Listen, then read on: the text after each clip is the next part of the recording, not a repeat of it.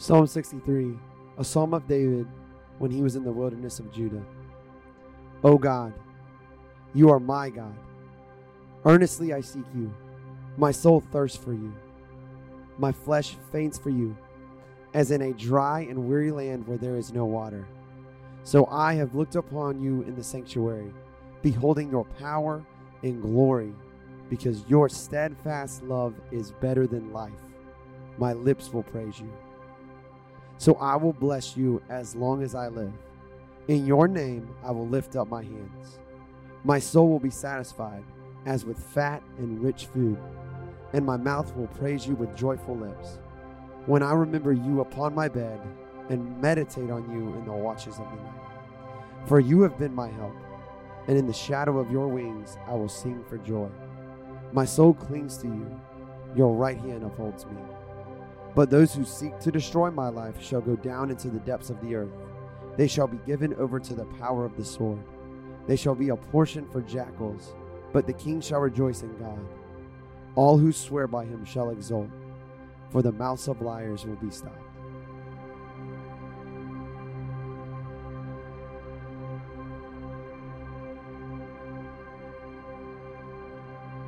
Recently, Allie, my wife, and I watched a TV show called The World's Toughest Race. 66 different teams of 4 set out to complete a journey through the wilderness. It included days and days of boating and hiking and biking and climbing and swimming across a rugged terrain. After the first episode, I remember telling Allie, hey, I think I could do that. But as we continued to watch episode after episode and more teams dropped out of the race, and more competitors had to be airlifted out with helicopters. You know, the blood, the broken bones, the dehydration, the freezing cold, and the blistering hot. It all started to look less and less appealing with every episode that we watched. By the end, I thought to myself, you know what, maybe next year I'll just run a 5K.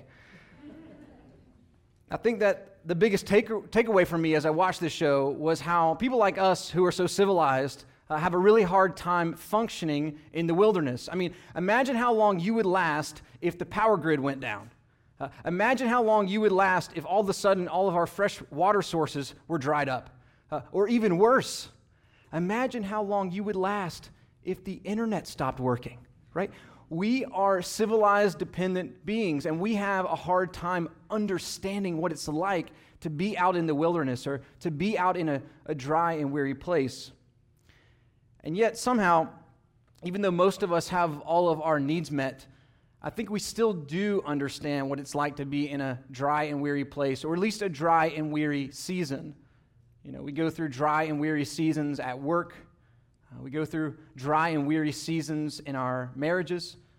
We go through dry and weary seasons with our families, with loneliness and isolation, with our health.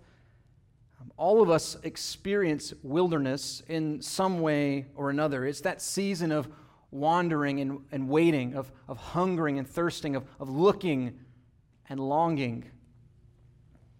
And so the question that we're going to try to ask this morning is, will we still worship God in the wilderness? Will we still worship God in the wilderness? Psalm 63, which you've already heard read this morning, exists to help us worship in the wilderness.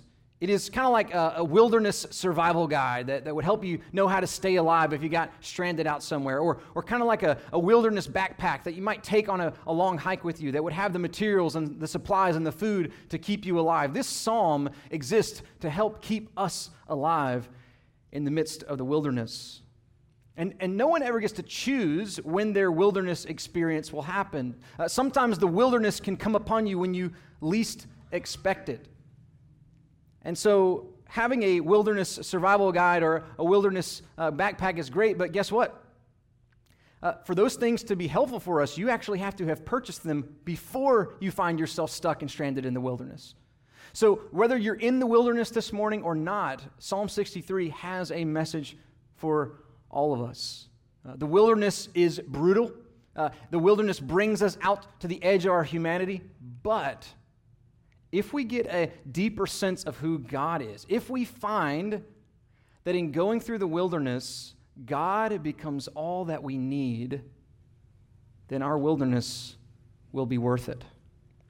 So we're going to pray, and then we're just going to slowly work through Psalm 63, and we're going to look at this wilderness survival guide together. Lord, as we open up your word this morning, we trust that you are both the God who gives and the God who takes away, that you are who we were made for, and Lord, that our souls desperately long for you. And so I pray that you would just pour out your love to our heart, into our hearts this morning, that you would refresh us, that as your people together, we would learn how to find all we need in you, because, Lord, truly, you are all we need. And so lead us to the fountain this morning. Lead us to Jesus Christ, who is the fountain of living waters, to satisfy our souls. It's in Jesus' name that we pray. Amen. So if we're going to worship in the wilderness, there's a few things we need to know. The Wilderness Survival Guide starts with our desires. So first, we need to know that our real need is for God. If we're going to worship in the wilderness, we need to know that our real need is for God. Right here, the first thing that David does in verse 1 is to declare his allegiance to God. He says, "Oh God, you are my God." At the very beginning, David declares that he does not have fair weather faith. Fair weather faith is happy to claim God when things are going well, but when thrust into the wilderness, fair weather faith won't worship God. Fair weather faith are like fair weather fans. They move their allegiance depending on the success of their team. Fair weather fans only find out that they are fair weather fans when their team is no longer doing as good as they were before. And we can't and we will not worship God with fair weather faith. So right here from the outset this morning, it's just kind of meeting us right here in the face. We have a decision that we have to make. Will God be our God no matter what? Will God be our God no matter what?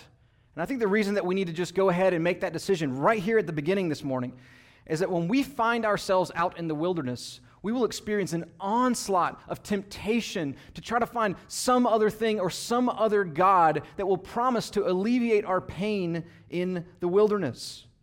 We have to actively denounce those other gods and actively put our trust in God and tell him, God, you are my God. Even today, even in this dry and weary place, you're the one that I look to.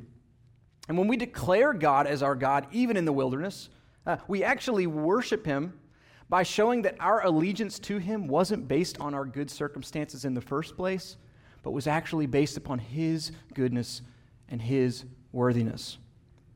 Now, the reason David doesn't have fair weather faith is because he knows that his true and real need is for God. He continues in verse 1, praying, "Earnestly I seek you. My soul thirsts for you. My flesh faints for you, as in a dry and weary land where there is no water." David is feeling physically depleted. He is tired of wandering. He is literally out in a desert, hungry and thirsty. And yet, when he expresses the deepest longing of his heart, it is God himself who he seeks. It is God himself who he longs for. He sees his real need, both soul and body, to be God himself. So if we're going to worship in the wilderness, we need to know that our real need is for God. I've heard it said that when you're thirsty for something, that it actually means that your body wants some ingredient in that thing. So for example, if you're like really, really craving orange juice, then it means that your body probably needs some vitamin C. Now, I don't have the science to back that up, and I'm actually a little bit skeptical about the whole thing, but this is what I do understand, that like if you just really, really want a Coke really, really bad, you should just drink some water instead. That maybe you are really thirsty, but that craving you have for a Coke is trying, it's almost like a trick. It's like a red flag that even though you feel the desire here, it actually means that you need water. And so all of the needs that we sense and we feel, both body and soul in our life, are like these alerts to our nerves and our brain and our heart, telling us that we were made for God. Our bodies were made to be a temple of God, and our souls were made to feast upon God. And so it is in our external needs that we actually find that it is God who we really need. It's really Him underneath all those cravings we had that we long for and that we thirst for. Now, this brings up, I think, an interesting mystery in the Christian faith. We both talk about being satisfied in God, and we talk about seeking God. We talk about having God, but we also talk about looking for God. So, which is it? Are we satisfied in God, or are we seeking for God? Do we have God, or are we looking for God? And I think that Jonathan Edwards is extremely helpful in his book, Religious Affections, on this point. When he says, the more a person thirsts and longs after God and holiness, the more he longs to long. The more grace they have while in this state of imperfection, the more they see their imperfection and emptiness and distance from what ought to be. So while we are in this state of imperfection, the more of God that we take in, the more we actually feel further and further away from where we need to be. The more of His perfection that begins to flow through us, we actually only see our imperfection more and more and more. The reason we aren't completely satisfied by God yet is not because He isn't enough. It's because we aren't yet fit to handle all that He has to offer us. And that's why David can say, "You are my God," even while he says, "I hunger for you and I thirst for you." It is the fact that God alone satisfies which fuels us to want God more and more. Now, I think this should pique our interest. That really the rest of this psalm is answering the question, what is it about God that makes David long for Him in his wilderness experience? What is it about God that makes David crave for God in this way? And so secondly, if we're going to worship in the wilderness, we need to know where we can see God. We need to know where we can see God. When someone's wandering in the wilderness, it's not just hunger and thirst that they feel. All of their senses are impaired.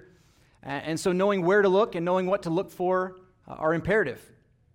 In verse 2, David keys in on this when he says, "So I have looked upon you in the sanctuary, beholding your power and glory." In his desperation for God, David looks to God's sanctuary. A compass, as you know, is like a device that points you in the right direction. It's supposed to give you a sense of direction, even if you're out in the wilderness. It keeps us headed on the right course. David sees God's sanctuary as like sort of a compass or like a standing structure, a consistent marker. The sanctuary tells David where he is and where he's going, but more importantly, the sanctuary was a constant reminder of who God is. And when David sees God in the sanctuary, there are two things that he keys in on about what stand out to him when he looks at the sanctuary. The first is God's power, and the second is God's glory.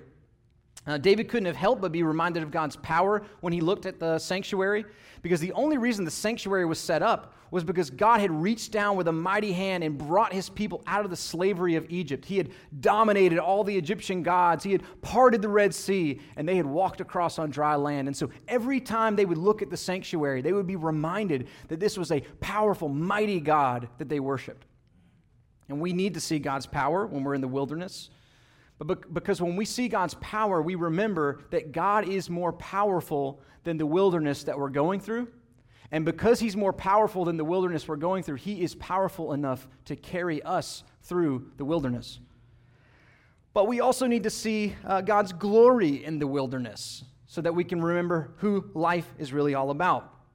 There was no physical place that more portrayed God's full and undomesticated attributes than in this sanctuary, than in this tabernacle. The blood of the sacrifices, the solemnity of the constant moving and working of the priests, the separation of different sections because of the holiness of God, and the constant smell of burning flesh. You know, walking into this place, how could you not feel the weight of it all? And yet, there was also constant substitutionary sacrifices for sins. There was always a refreshing, fresh set of bread placed on the table. There was a constant light that was shining in the whole place. And there was this mercy seat where the very presence of God dwelled. How could you not feel the love of God in a place like this? See, the sanctuary or the tabernacle of the Old Testament, it is the place where both God's kindness and God's severity met together in one place, where God's righteousness and God's mercy came together in perfect union, where God's bigness and His power and His strength, but also His desire to be close and to be in relationship with His people came together. This is the God that we worship in the wilderness. Both the God who will kill you and the God who will kill for you. The God who you dare not come near, and yet the God who demands that you come close. There's a phenomenon that happens in the wilderness called a mirage. And I've never experienced that out in the desert or the wilderness, but I have been driving down a road in high heat and experienced it before. Because of the atmosphere, you start to see optical illusions. Your eyes start to see things that aren't really there. And when you and I are going through the wilderness, we are going to see things that are too good to be true. You will appear to be tempted by water holes that are luring you off of your course. If we are going to worship in the wilderness, we need a landmark that is sure and steady like God's sanctuary. Well, for Christians, Jesus Christ is the sanctuary of God in whom we see the power and glory of God. Jesus Christ is the place, the very place where God's presence dwells. All that imagery that God had woven into the Old Testament tabernacle was really supposed to be pointing us forward to Jesus. You know, you had the priest, and Jesus is now our high priest. You had the sacrifices, and Jesus is our sacrifice. You had the bread, and Jesus is the bread that comes from heaven and satisfies His people. You had the light in the temple, and Jesus is the light of the world. You had the mercy seat, and Jesus is the place where we find forgiveness and grace. All of that imagery was but a silhouette of who Jesus Christ would be. And Jesus came, and He was God in the flesh. He was God living among us, and He came to live, and He came to die, and He came to rise again for sinners like us. And this is why we need to see Jesus so bad when we're in the middle of the wilderness, because it is His sufferings that help us make sense of our sufferings. It is His dying that helps make sense of our death. It is His feeling forsaken by God that helps us make sense of our feeling forsaken by God. Jesus alone is the landmark, is the compass where we see God in His power and glory, but in a way that keeps us on track, in a way that keeps us from falling victim to the mirages around us. Now, I think you'll see, after David gets a glimpse of God here in the sanctuary, the tone of this whole psalm changes. From verse 3 onward, there's a different spirit about it, which leads to our third point. If we're to worship in the wilderness, then we need to know the treasure that we have in God. We need to know the treasure that we have in God. David is committed to praising God, and so he says in verses 3 and 4, "Because your steadfast love is better than life, my lips will praise you. So I will bless you as long as I live. In your name, I will lift up my hands." Now, if I'm honest, I am just stopped in my tracks when I hear this phrase, "Your steadfast love is better than life." What is better than life? What is worth more to you than your life? What would you trade for your life? We make trades all the time. Every time you purchase something, you're making a trade of some sort. So imagine yourself walking into a store and you've got your life in your hands. What would you exchange? What would you trade for your very life? David is telling us that the only thing worth more than his life is God's steadfast love. He would rather die with God's love than keep on living without God's love. When modern psychology tells us that we need to learn to love ourselves, they have one thing right. We do need to be loved. As creatures made to be in a relationship with God, we were designed to be loved. And we know this and we see the effects of it in people's lives who haven't been loved or nurtured well. But this is where modern psychology goes wrong. They put us in the place of God. The love we were made for isn't self-love. The love we were made for is God's love. We make very poor replacements for God. Our self-love causes us to overlook blatant faults that true love would shine a light upon. Our self-love causes us to change things about ourselves that true love would actually accept. Self-love is really an excuse to become obsessed with dignifying things about ourselves that are actually dishonorable and changing things about ourselves that God actually loves and accepts. Now, I want to be clear. The Christian gospel does not teach us to hate ourselves either, but it does teach us to forget ourselves. We were made to be loved by God, by His pure and perfect love. As if self-love was the answer to our problems, then what in the world was Jesus dying for?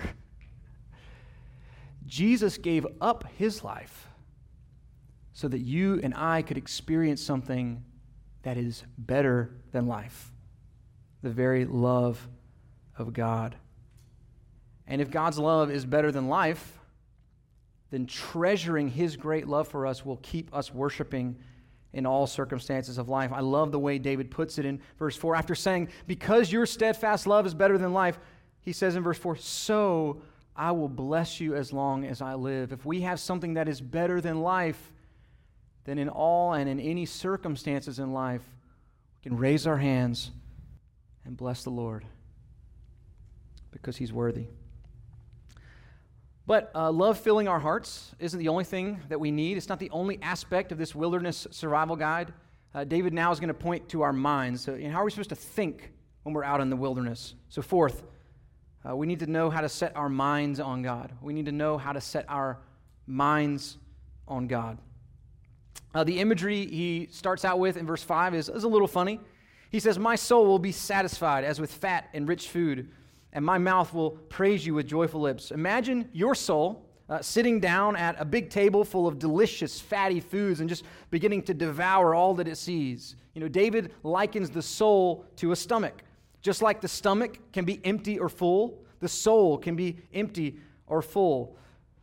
But verse 6 begins with an all-important word. The word when. I wonder what you might expect David to say. My soul will be satisfied when. My lips will praise you when. What would you say? Think about your life. What are you hoping will fill you? What are you hoping will make you happy? What are you trying to fill your soul full of? Well, David's when is when I remember you upon my bed and meditate on you in the watches of the night. In other words, David is teaching us that there is a way, even in the wilderness, to have a satisfied soul. There is always a feast available to us, a feast for the soul. And the way that we partake of this feast is by meditating upon God himself. Now, meditation is a word that might make some of us a little squirmy. So let me explain what I mean by the word meditation. I have watched some of you go out to another man's car and walk around that car with admiration, hands on your hips, hands to your mouth, hands on wiping your head, just staring at the shiny rims. And then you say, hey, pop that hood. And you guys popped the hood, and you stood there for 15 minutes just drooling over this hunk of metal that's sitting right there in front of you. And I've been there when some of you women just found out that your girlfriend just got engaged, and you say, oh, let me see that ring, and you ask all the questions, and you want to know all the details, and you just laugh to yourself like it was the day that you got engaged. Guys, we know how to meditate. We know how to set our mind on something and think about it and take it in and enjoy it and chew on it and marvel at it. David isn't just flatly remembering that God exists. He is turning over in his mind all the different wonderful angles and beauty and majesty and the wonder of who God is. And it's as he meditates upon God, his soul is satisfied, it's expanded, it's filled. He's thinking about how God is righteous in all he says and in all he does. He's thinking about how God is all-wise, that everything that happens in the universe passes through God's all-wise hands. He's thinking about God's unity, that like you know how you and I are like, we're like so all over the place and we can't get our ducks in a row and our heart's just always ripped in multiple directions. That never happens with God. His mind, his will, his heart are always in perfect alignment. He's thinking about God's vastness, that God can't be contained. When he looks up at the stars and he sees the planets and he goes out to the ocean and he thinks, oh my goodness, the Lord holds all of that in the palm of his hand. God is a feast for the soul. And we apprehend that feast by way of meditations of our mind. I want to share something with you that I think is really, really important. I believe that there is so little soul satisfaction because there is so little God meditation.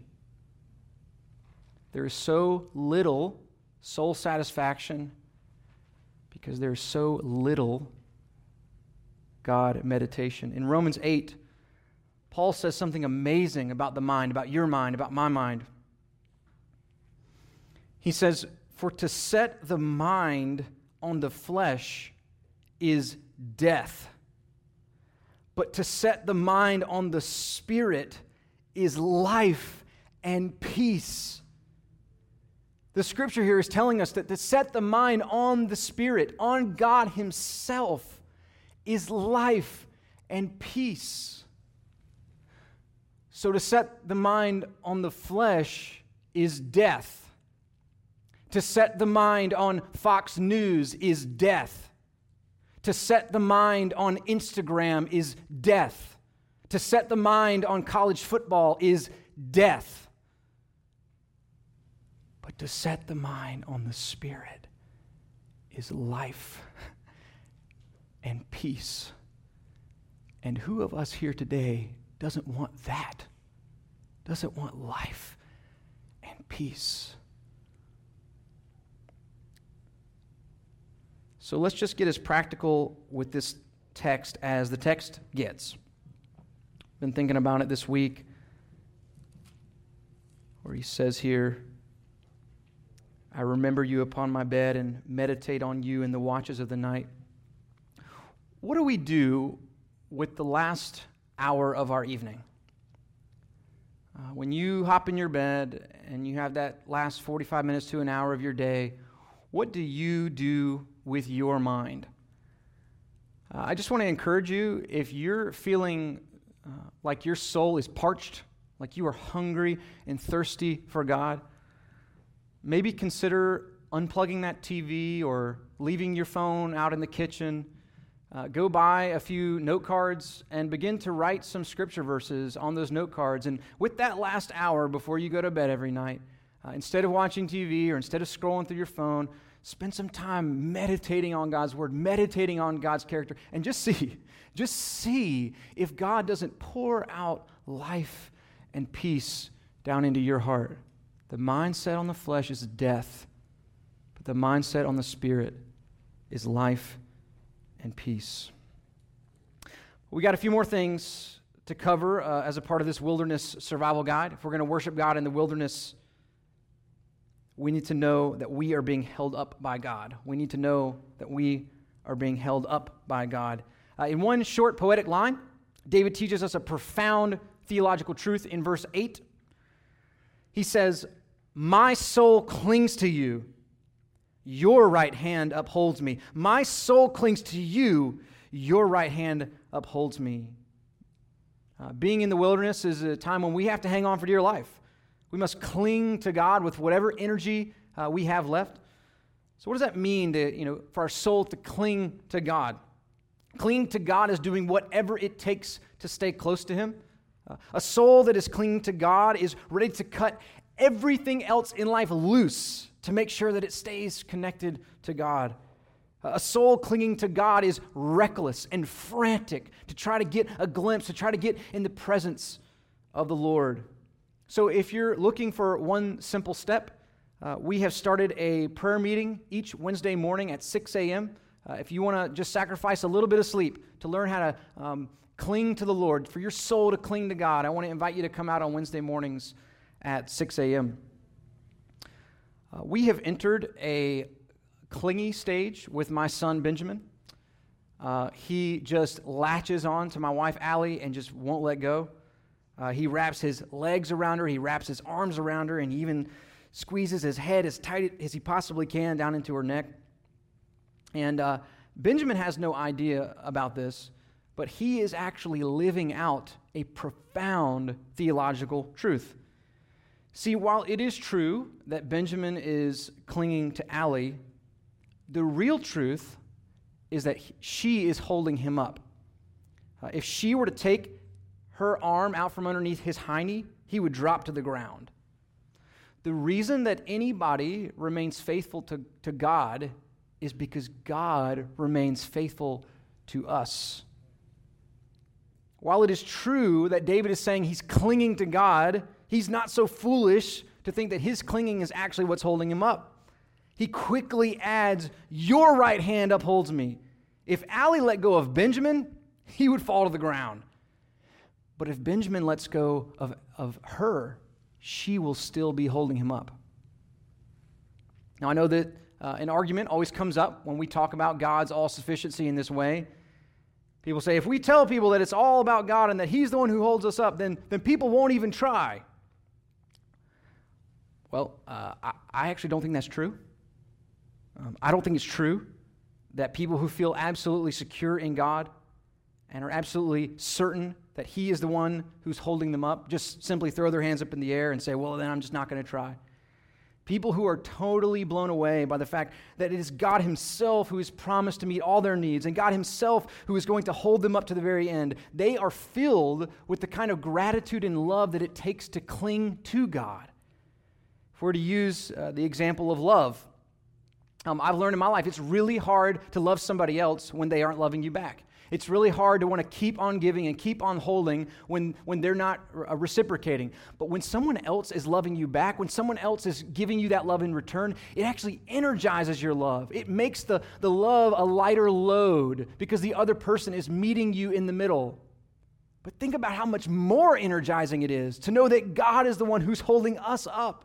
That knowing that He's holding us up makes us want to cling to Him more. It makes us want to grab onto Him tighter.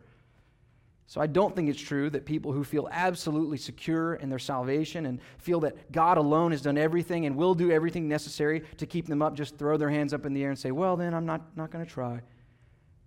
Just thinking about that analogy again, Benjamin clings to Allie because he knows that he can trust her. It is because she is faithful. It is because she is the one holding him up that makes him want to cling so tightly to her rather than me. I'm a little jealous. I know it's just a season. He might be a mama's boy. I don't know.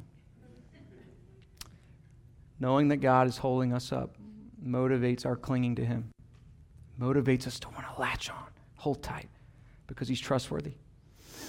Finally, as we come to a close in our scripture this morning, one last but I think vital thing. If we're going to worship God in the wilderness, then we need to know that our future is secure in God.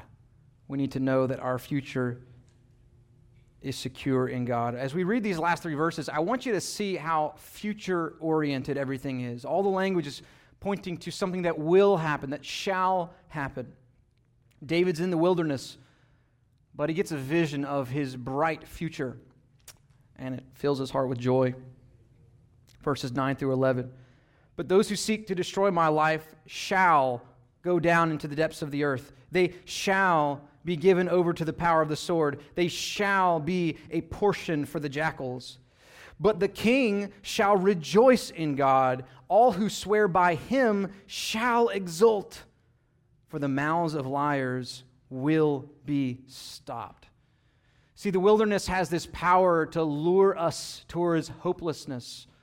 But God gives us these little glimpses of the future to fuel our hope and to fuel our motivation to walk with Him and worship Him. Do you know what it feels like to be in a wilderness season where it seems like there's no end in sight? Maybe you're there right now. You're in the wilderness and you're thinking, this just feels pointless. This just seems aimless. Well, this passage ends this way to come to us this morning and say, it's not pointless, and there is an end in sight. There is a mainline Christian denomination here in the United States that would be happy to leave these last few verses off of this psalm. In their lectionary, which is a collection of Bible readings that the church and the denomination puts together for their members to read, on the day when they are supposed to read Psalm 63, it only prescribed and printed verses 1 through 8. And if I'm honest, partly I can understand why. These are hard verses. These are difficult things to read. But when you step down a little closer and you ask, why would a church do that? Why would a group of people want to chop the Word of God off? Well, this is why. Whether you realize it or not, we live in the middle of two massive waves of thought which are currently offended by the truth of the real gospel. One is called moralism, and the other is called universalism. Moralism teaches that basically all good people go to heaven. And universalism teaches that no matter what you've done or what you believe about God or Jesus, you will go to heaven. But neither David nor God will have anything of it. Verses 9 through 11 teach us that God has appointed a day when He will bring this world to a screeching halt. And when He does, there will be simultaneously lots of panic and lots of joy. David is not a moralist, and he is not a universalist. When all is said and done, there will be only two classes of people, but the divide won't be along moral lines, it won't be along political lines, it won't be along national lines. The line will be drawn between those who swore allegiance to God's king and those who did not. The two classes of people will be those who trusted in Jesus and those who trusted in themselves. Neither moralism nor universalism is biblical, and maybe more relevant to the message this morning, neither is actually hopeful for the wilderness worshiper. Moralism teaches you that when you're in the wilderness, that God is punishing you, that things are going so bad for you because you haven't been a good person. And universalism renders your wilderness pointless.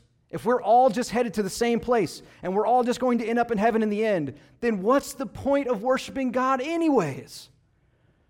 We won't chop off verses 9 through 11 because it is a vital and necessary part of the gospel. False hope is no hope. To worship in the wilderness is to swear allegiance to King Jesus.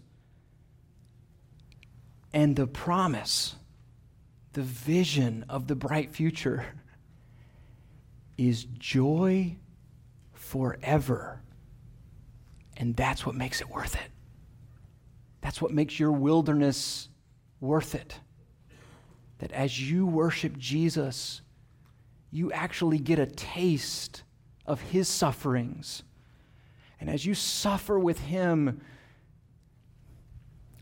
you become more and more aware that you are going to rise with him. And that in suffering with him, you will also experience glory with him.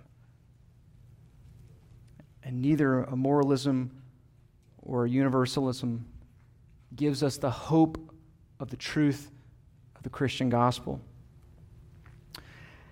As Allie and I watched the show, The World's Toughest Race, I noticed that as teams began to drop out and as people began to need to get helicoptered out of the race, that it was never the same thing. Two guys just totally wiped out on their bikes. Two sisters just couldn't manage without any sleep. A few people's feet got so blistered that they just could not walk anymore. One man had an infection so bad in his leg that he could not bend his knee. See, we can't afford to pay attention to what we want to pay attention to and neglect what we want to neglect. We can't afford to take out of God's wilderness survival plan the things that we want and leave the things out that we don't want.